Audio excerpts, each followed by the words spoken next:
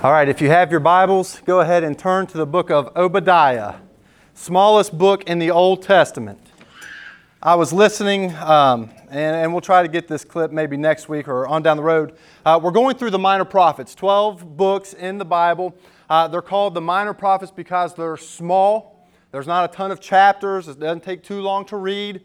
And it's interesting. It's hard to name all 12 books. And there was a clip this week that blew up on the internet, and Jamie Foxx was asked if he was a vegan. He goes, "No, I'm Baptist." And then he quotes every book of the Old Testament, getting all 12 minor prophets right. And then he goes, "And it's about Jesus, and that's how I'm saved." And I thought, man, that is a great summary of the minor prophets.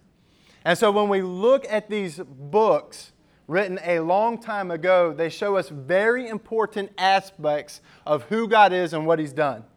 And so when we go through the book of Hosea, the meaning's found in the marriage, and the marriage points to the mercy of God. It is a book that shows how merciful God is to His people. When we are unfaithful, God is still faithful, pursuing His people. And then we look at the book of Joel, and it shows us the discipline of God.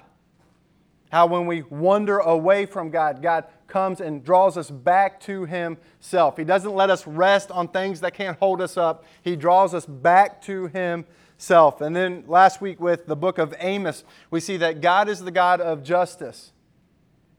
God cares about inequality. He cares about injustice. He cares about the oppressed. And He will act.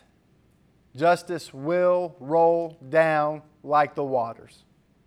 And then we get to the book of Obadiah, and we see that God is the God of wrath.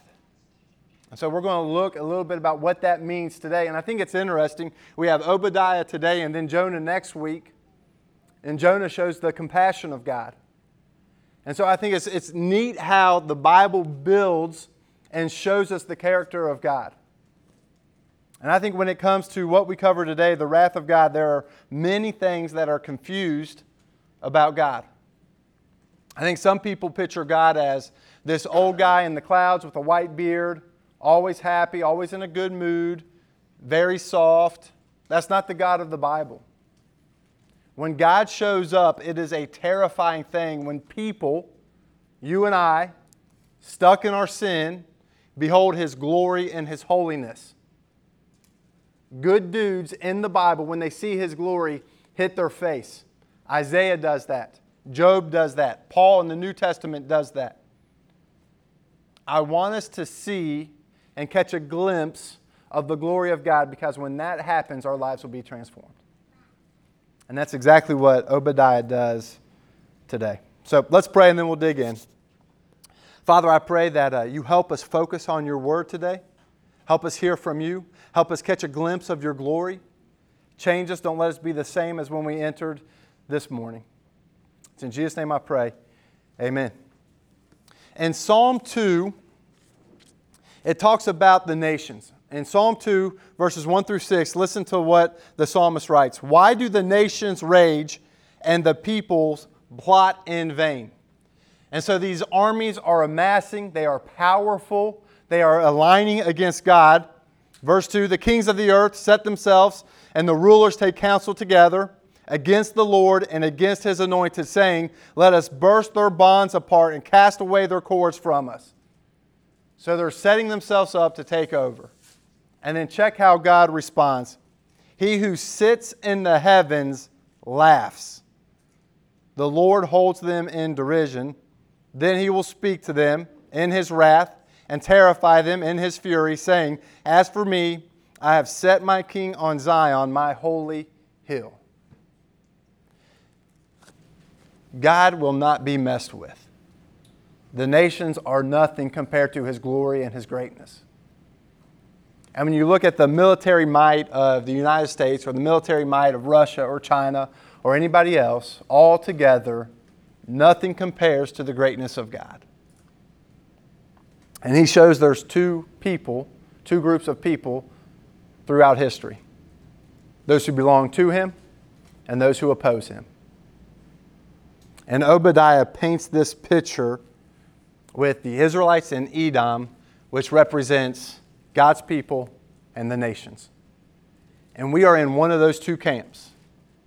There is no in between. And Obadiah also deals with what happens when people get away with it.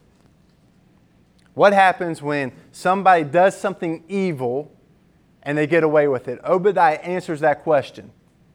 And his answer is nobody gets away with it. Nobody gets away with it.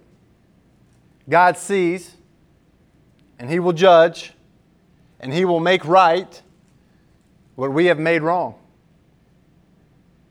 We will have to give an answer to our judge.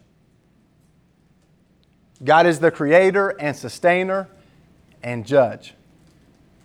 And the world does not want to hear that. But I have a question for you. If I told you the sun was cold, does it make the sun cold? No. And so me saying, hey, God loves you, you'll be fine, it's not a big deal, your sin's not a big deal, it doesn't change the fact that God is holy and demands righteousness. And that people are storing up wrath for themselves from God unless they find the way of escape, whose name is Jesus. Nobody gets away with it. Nobody gets away with it. It was interesting this past week, the Golden State Killer was finally put on trial. Murdered 13 people. He's in his 80s now. He got away with it for most of his life, and people are like, well, he's getting off easy. He destroyed the families of all of those people, ruined their lives. He's getting off easy. Nobody gets off easy. Death is not the end. When we die, we will face judgment. And that is a terrifying thing, or it is an awesome thing because we're covered in Christ. And so that is where we are digging into today. Nobody gets away with it. We were over at my grandma's. It was some holiday. We were out kicking the ball. And listen, I know this, but I was young. Never kicked the ball in the front yard at my grandma's house. Right? She has a backyard. There was a garden. It was huge. You could kick this thing a mile and no problem. But in the front yard, small front yard, busy street. And so I made sure we won't kick the ball in the street. And so I kicked it towards the house. Well, Grandma had all of these little gadgets that you see in some yards. Well, one of these gadgets were a hummingbird, a glass hummingbird on a glass stand. I'm thinking, that's small. I'm not going to hit that. So my cousin pitches, I kick it, I get a hold of it, and I'm admiring my shot. And as it goes, it starts to turn, and I'm like, oh no. Boom, hits the bird, hits this hummingbird. And for a second, it looked like the hummingbird was alive. That thing started flying, and I'm looking at my cousin. I couldn't say it fast enough. Catch the bird. But he goes after the ball. The bird goes, I'm like, not the sidewalk. Bam, hits the sidewalk. Glass shatters. I look at my cousin, we're all dead, right? You don't want to face the wrath of Grandma. So we do what most people would have done. We get the dustpan and the broom. Right? Hey, Grandma won't know if we hide this hummingbird. Get it, sweep it up. We put it in the garbage can. But the problem was that glass pole that held the hummingbird. Couldn't figure out how to do it. I couldn't break it. So we just stuck it in the garbage can. But we were smart. We put it under a bag, a white bag of garbage already. Then we go back to playing. We end the day, we go home, and I'm thinking, I made it. And then later on that night, my dad comes and says, Ben, anything happen at Grandma's today? And you know when parents ask probing questions, and you already know that they know the answer. And I go, well, Dad, yeah, we had a little accident. He goes, why didn't you tell me? And this is what happened. Grandma took another bag of garbage, put it on the can, and pushed down, and guess what hit her hand? That metal pole standing. So now it went from breaking a hummingbird feeder to cutting Grandma's hand. I just kept digging because I thought I could get away with it. And you know what? There's a lot of people that think they can get away with it. There's a lot of people that live however they want to. And pride tells you that you can do that. Live for yourself, live however you want to, do whatever you want to, say whatever you want to, spend your money however you want to. This is your life. Live it up. But you can't get away with it. You're created for so much more than yourself. We were created for the glory of God. And nobody gets away with it. And so what are we going to do about the wrath of God? And there's two options. We're either storing up wrath for ourselves, or we're hidden in Christ. And in Christ, the wrath of the Father is satisfied. And now there's no condemnation for those who are in Christ. So you can try to hide, or you can run to the cross. So let's dig into Obadiah and see what he has for us. Number one, pride will deceive you. Starts off, this is the vision of Obadiah. Now listen, there's only 21 verses. Many of you may have not known there is a book in the Bible called Obadiah. He has a vision. God gives him a word, and it's against Edom. Now, real quick for Edom, for a little bit of history. The patriarchs, God calls Abraham to go, and he has a son, Isaac, and Isaac has a son, Jacob, and Jacob has 12 sons.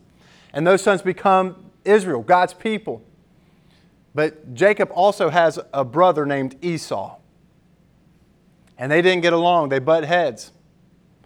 But eventually their relationship is reconciled, and you see that God blesses Esau, and he has a ton of kids who become Edom. And Jacob has a ton of kids, and they become Israel. And so they live in different areas, but they are family. They are related. And what happens is Babylon comes in about 587 and destroys Jerusalem, taking God's people captive, taking Jacob's descendants captive. And Edom is hiding out in the cliffs where they live. They're protected by their location. They're protected by their army. They're protected by their wisdom. And what happens is people, the Israelites, who are surviving and escaping the Babylonians, are captured by their family. They run. Edom captures them and turns them into the Babylonians. And it's the idea of you should be one of us, not one of them. Can you imagine your brother getting beaten up in a fight, runs to you, and instead of helping him, you take him back to the bully for him to get beat up more? This is what Edom did. So let's read and see what happens. And you'll see how pride deceives this nation. See this in verse 2. Behold, I will make you small among the nations. You shall be utterly despised. Did you guys know there was a powerful nation called Edom? No. You want to know why? Because they're not around anymore. They thought they were big. Pride. God made them small. Next verse, verse 3. The pride of your heart has deceived you. You who lived in the clefts of the rocks in your lofty dwelling, who say in your heart, who will bring me down to the ground? Though you soar aloft like the eagle, though your nest is set among the stars, from there I will bring you down, declares the Lord. They lived in a mountain. That is a stronghold. Armies can't come up and invade. And God says, this is not a hard thing. You think you fly with the eagles, I can bring you down. But we keep reading. If thieves came to you, if plunderers came by night, how you have been destroyed, would they not steal only enough for themselves? If grape gatherers came to you, would they not leave the gleanings? How Esau has been pillaged, his treasure sought out. And so what he's saying is thieves come, they take what they need, but they leave some. The people that gather the grapes, they come, they take the grapes, but there's some left over. He's saying what's about to happen to you, Edom, in judgment, there will be nothing left. You will be destroyed. God's wrath is coming on this nation. Verse 7, all of your allies have been driven to your border. Those at peace with you have deceived you. They have prevailed against you. Those who eat your bread have set a trap beneath you, and you have no understanding. You see, Edom thought they were friends with Babylon, but Babylon says, nope, we're just using you. And now they've come to destroy them. Verse 8, will I not, on that day, declares the Lord, destroy the wise men out of Edom and understanding out of the Mount Esau? You see, they relied on their counselors, on their wisdom, and God gave them no understanding. And then you see what else they rely on in verse 9. And your mighty men shall be dismayed, O Timon, so that every man from Mount Esau will be cut off by slaughter. Your mighty warriors have been turned into wimps. And so I want us to see the pride of Edom. We live in a place nobody can touch. We have smarter guys than anybody else. We have better armies than anybody else.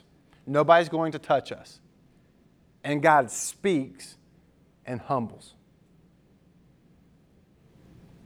Now, this is on a nation, but Edom is representing the nations. You see that in verse 15. Verse 15, for the day of the Lord is near upon what? Or upon who? All the nations. As you have done, it shall be done to you. Your deeds shall return on your own head. Judgment's coming. The wrath of God is coming. And your pride, the things you thought you could escape, will keep you from turning to me. There is no escape. And you see, that happens to us in our own hearts. There's the pride that we think that we're good enough on our own. There's the pride that we're strong enough on our own. We don't need God. We don't care what He has to say. And that pride will deceive you and lead you to destruction. And so we keep reading. It doesn't get any better for Edom. You see why the judgment is poured out from 10 verse 14. Violence he's done to his brother, verse 10. On verse 11, on that day you stood aloof, right? So you see bad things happening, and instead of running to help, you stand back. And not only do you stand back instead of helping, you celebrate that they're getting whooped. These are your family members. This is your kin. This is your brother, and you're celebrating their downfall. And then, after they're taken captive, the survivors you're turning in so you can go into their city and take their wealth and move into their houses and live it up. Now, real quick, you want to know what Israel's asking right here? Where is God? Where is God? Why is this happening to me? Does He not see what Edom's doing? And there's three things I imagine Israel was thinking. I think one, God doesn't see it. He doesn't know what's going on. And when you see evil, sometimes you might have those thoughts. Does God not know what's happening here? How is He allowing this to happen? And then I think there was another thought that the Israelites might be having. No, God knows. He's just unable to do anything about it. He's not powerful enough to stop the enemies. And sometimes we might think that. Right? When you have a loved one that's dying of cancer, God is able. Why is He not coming to the rescue? What's going on here? Is God not powerful enough? Or, thirdly, maybe God just doesn't care. Maybe He's indifferent. And I imagine the Israelites were thinking all of these. Does God know what's going on? Is He powerful enough? Or maybe He just doesn't care. And I think that represents a lot of times what happens to us when we see evil. And what Obadiah says is, yes, God knows. He has a plan and He's working it to perfection. Judgment is coming. Death is not the end. God is working all things according to His plan. His kingdom will be forever. You can trust Him. So the question is this morning, is pride keeping you from God? Which leads us to the second thing. If pride deceives us, check out what delivers us, humility. And in humility, we see this, that God is sovereign. He's in control. God calls people back to Himself. He uses the nations for judgment. He pours out wrath. He calls people to account. He shows up and judges. All throughout the minor prophets, you see this. You see this in Joel. He controls locusts to come and humble a people. Only God can do that. He raises up a nation and then He destroys a nation. God's wrath is perfected in His love for others. Only God can do that. The minor prophets paint a huge picture of who God is. You have to catch a glimpse of His greatness. And then you see it here. You guys remember Job, right? Job in the Old Testament. There are a lot of bad things happening to Job. And he was wondering what is going on. Right? His family dies. Boils break out on his feet. He can't even walk around. It's a massive heartache in Job's life. And Job has these friends that show up and they're like, well, what'd you do? You obviously deserve this. But we see that God already said, no, Job's a blameless dude. He didn't do anything to deserve this. And Job doesn't understand what's going on. And then finally he asks, I don't know what God's doing. And then what happens? God shows up. God shows up. And so check out in chapter 38, if you're taking notes, just write down Job 38. We're going to look at the first 4 verses. Then the Lord answered Job out of the whirlwind and said, who is this that darkens my counsel by words without knowledge? Dress for action like a man. I will question you, and you will make known to me. Where were you when I laid the foundation of the earth? Tell me if you have understanding. Who determines its measurements? Surely you know who stretched out his hand. And so what happens is God shows up to Job. Job is saying, hey, God, you don't know what's going on. And God shows up and says, you don't know God. You don't know me. And he asks him, hey, who did the measurements here? Who created this? Who's sustaining this? And you see this verse after verse after verse. Then you get to chapter 40. And the Lord said to Job, shall a fault finder contend with the Almighty? He who argues with God, let him answer it. Then Job answered the Lord and said, behold, I am of small account. What shall I answer you? I lay my hand on my mouth. I have spoken once, and I will not answer twice, but I will proceed no further. But God doesn't let him off the hook. He goes back, dress for action. I will question you. And then for the rest of that chapter, and then chapter 41, he's just asking him questions that Job has no idea how to answer. God is showing Job his greatness and his glory. And then I want you to see his response, Job's response to God. And God never explained to Job what's happening. But you'll see that Job is satisfied with God's answer. Chapter 42, then Job answered the Lord and said, I know that you can do all things, and that no purpose of yours can be thwarted. Who is it that hides counsel without knowledge? Therefore I have uttered what I did not understand, things too wonderful for me, which I did not know. Hear and I will speak. I will question you, and you make known to me. I had heard of you by hearing of the ear, but now my eye sees you. Therefore I despise myself and repent in dust and ashes. Why was Job satisfied without getting an answer to his question? He saw the glory of God. And when he saw his greatness, you want to know what happened? 2 things. He saw how holy and awesome his God is, and then how sinful he was. And you think, I think that's our biggest problem. I think we have a small view of God and a high view of ourselves. I think we have a small view of sin and a high view of ourselves. But when you catch a glimpse of the glory of God, that's flipped. And that's exactly what Job does. That's exactly what Obadiah does to the people. The day of the Lord's coming. The day of the Lord's coming. He's able to humble a people, and he's able to restore a people. But you also see the wrath of God. So you see, verse 15, as you have done, it shall be done to you. Your deeds shall return on your head. For as you have drunk on my holy mountain, so all the nations shall drink continually. They shall drink and swallow, and shall be as though they had never been. That's the wrath of God. That is a terrifying thing. God is able to bring down the proud heart, the proud nation. I want us to look just real quickly at 5 things about God's wrath. Because I want us to be careful here. Because we have a lot of examples of wrath throughout history, and there's a lot of bad examples. Right? So when you think of wrath, sometimes you might think of somebody losing their temper. Losing their temper.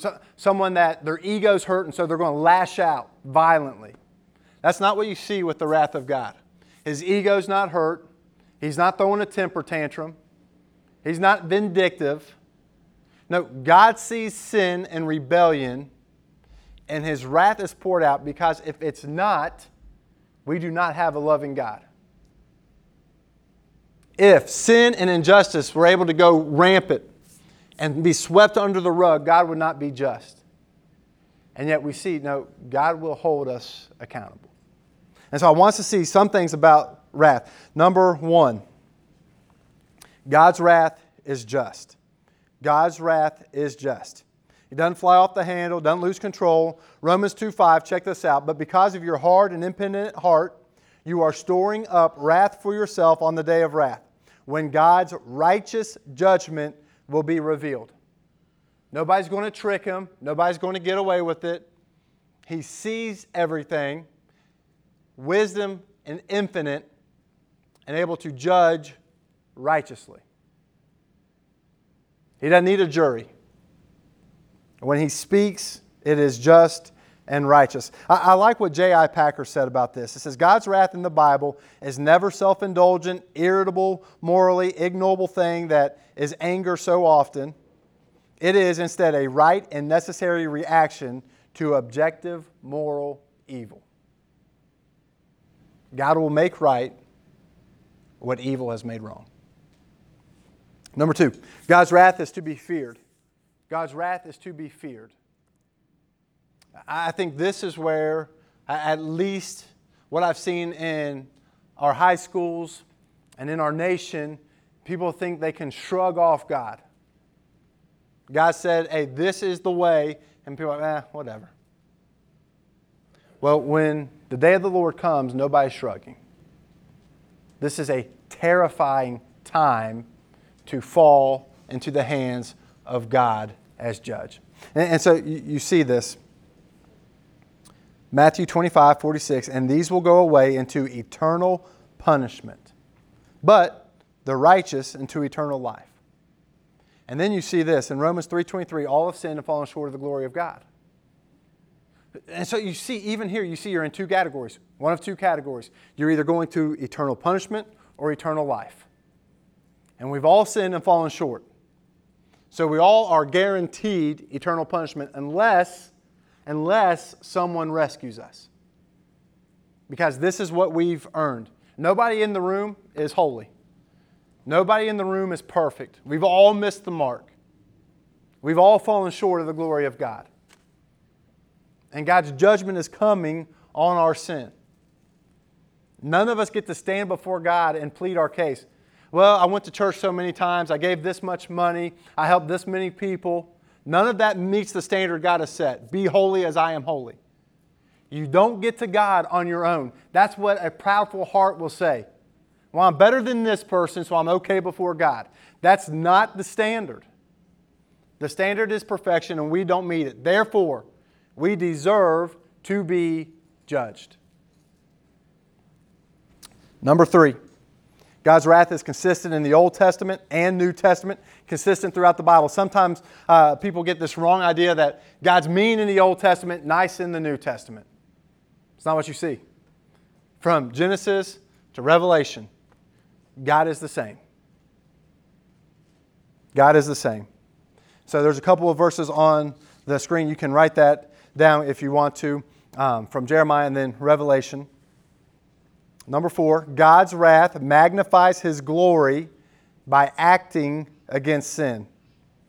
God's wrath magnifies His glory by acting against sin. You see, this is in Romans 12:19. This is in Hebrews 10:31. God is not letting things slide by. And then that gets us to our final point. God's wrath is satisfied in Christ. And so I want us to understand what we have coming apart from Christ. Judgment is a terrifying thing. I don't know if you've ever had to stand before the judge. If you've ever been pulled over, that's a terrifying thing. Scary thing. Police comes up. If you've ever gotten a ticket, terrifying thing. Can you imagine standing before a perfect and holy, all-powerful God?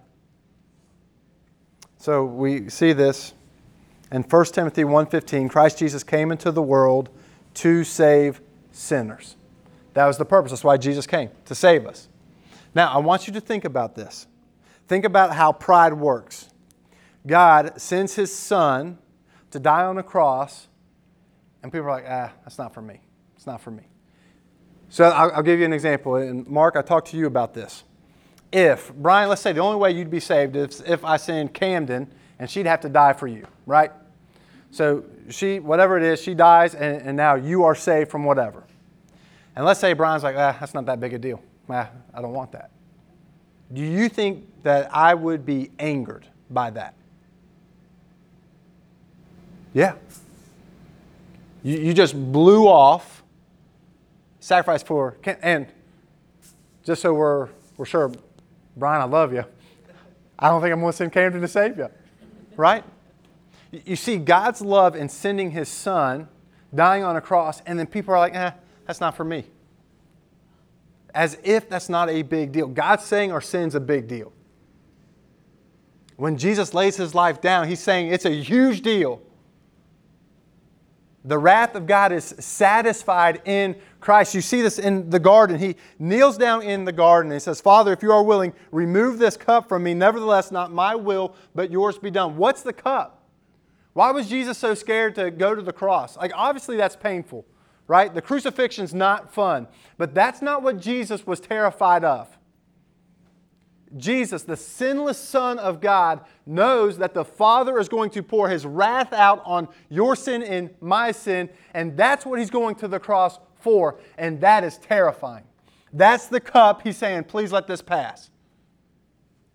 He's not afraid of some nails, as painful as those are.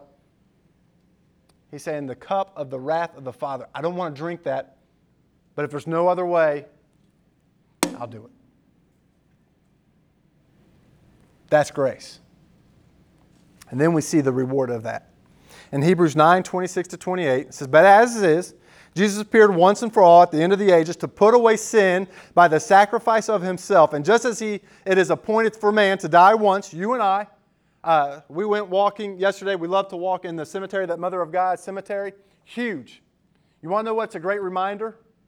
All of us one day will die, unless Jesus returns. It's appointed for us to die. But that's not the end.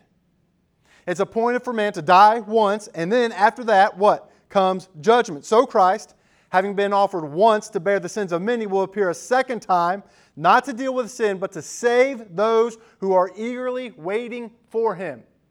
So God's wrath poured out on Jesus, those in Christ no longer face the wrath of God. The wrath already was consumed by the sacrifice of Christ. So we look forward to Jesus returning. The nations are terrified of Jesus returning. Judgment's coming for them. Freedom, restoration, eternal life coming for us. And I'll leave you with this verse from Romans 5, 8 and 9. But God shows His love for us, and that while we were still sinners, Christ died for us. Since, therefore, we have now been justified by His blood, much more shall we be saved by Him from the wrath of God.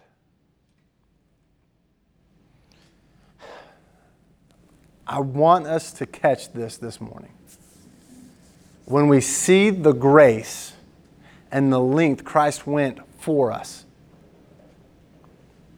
when we see how much was accomplished on the cross, my sin for all eternity paid for because of Jesus, there's no more wrath for me, just grace.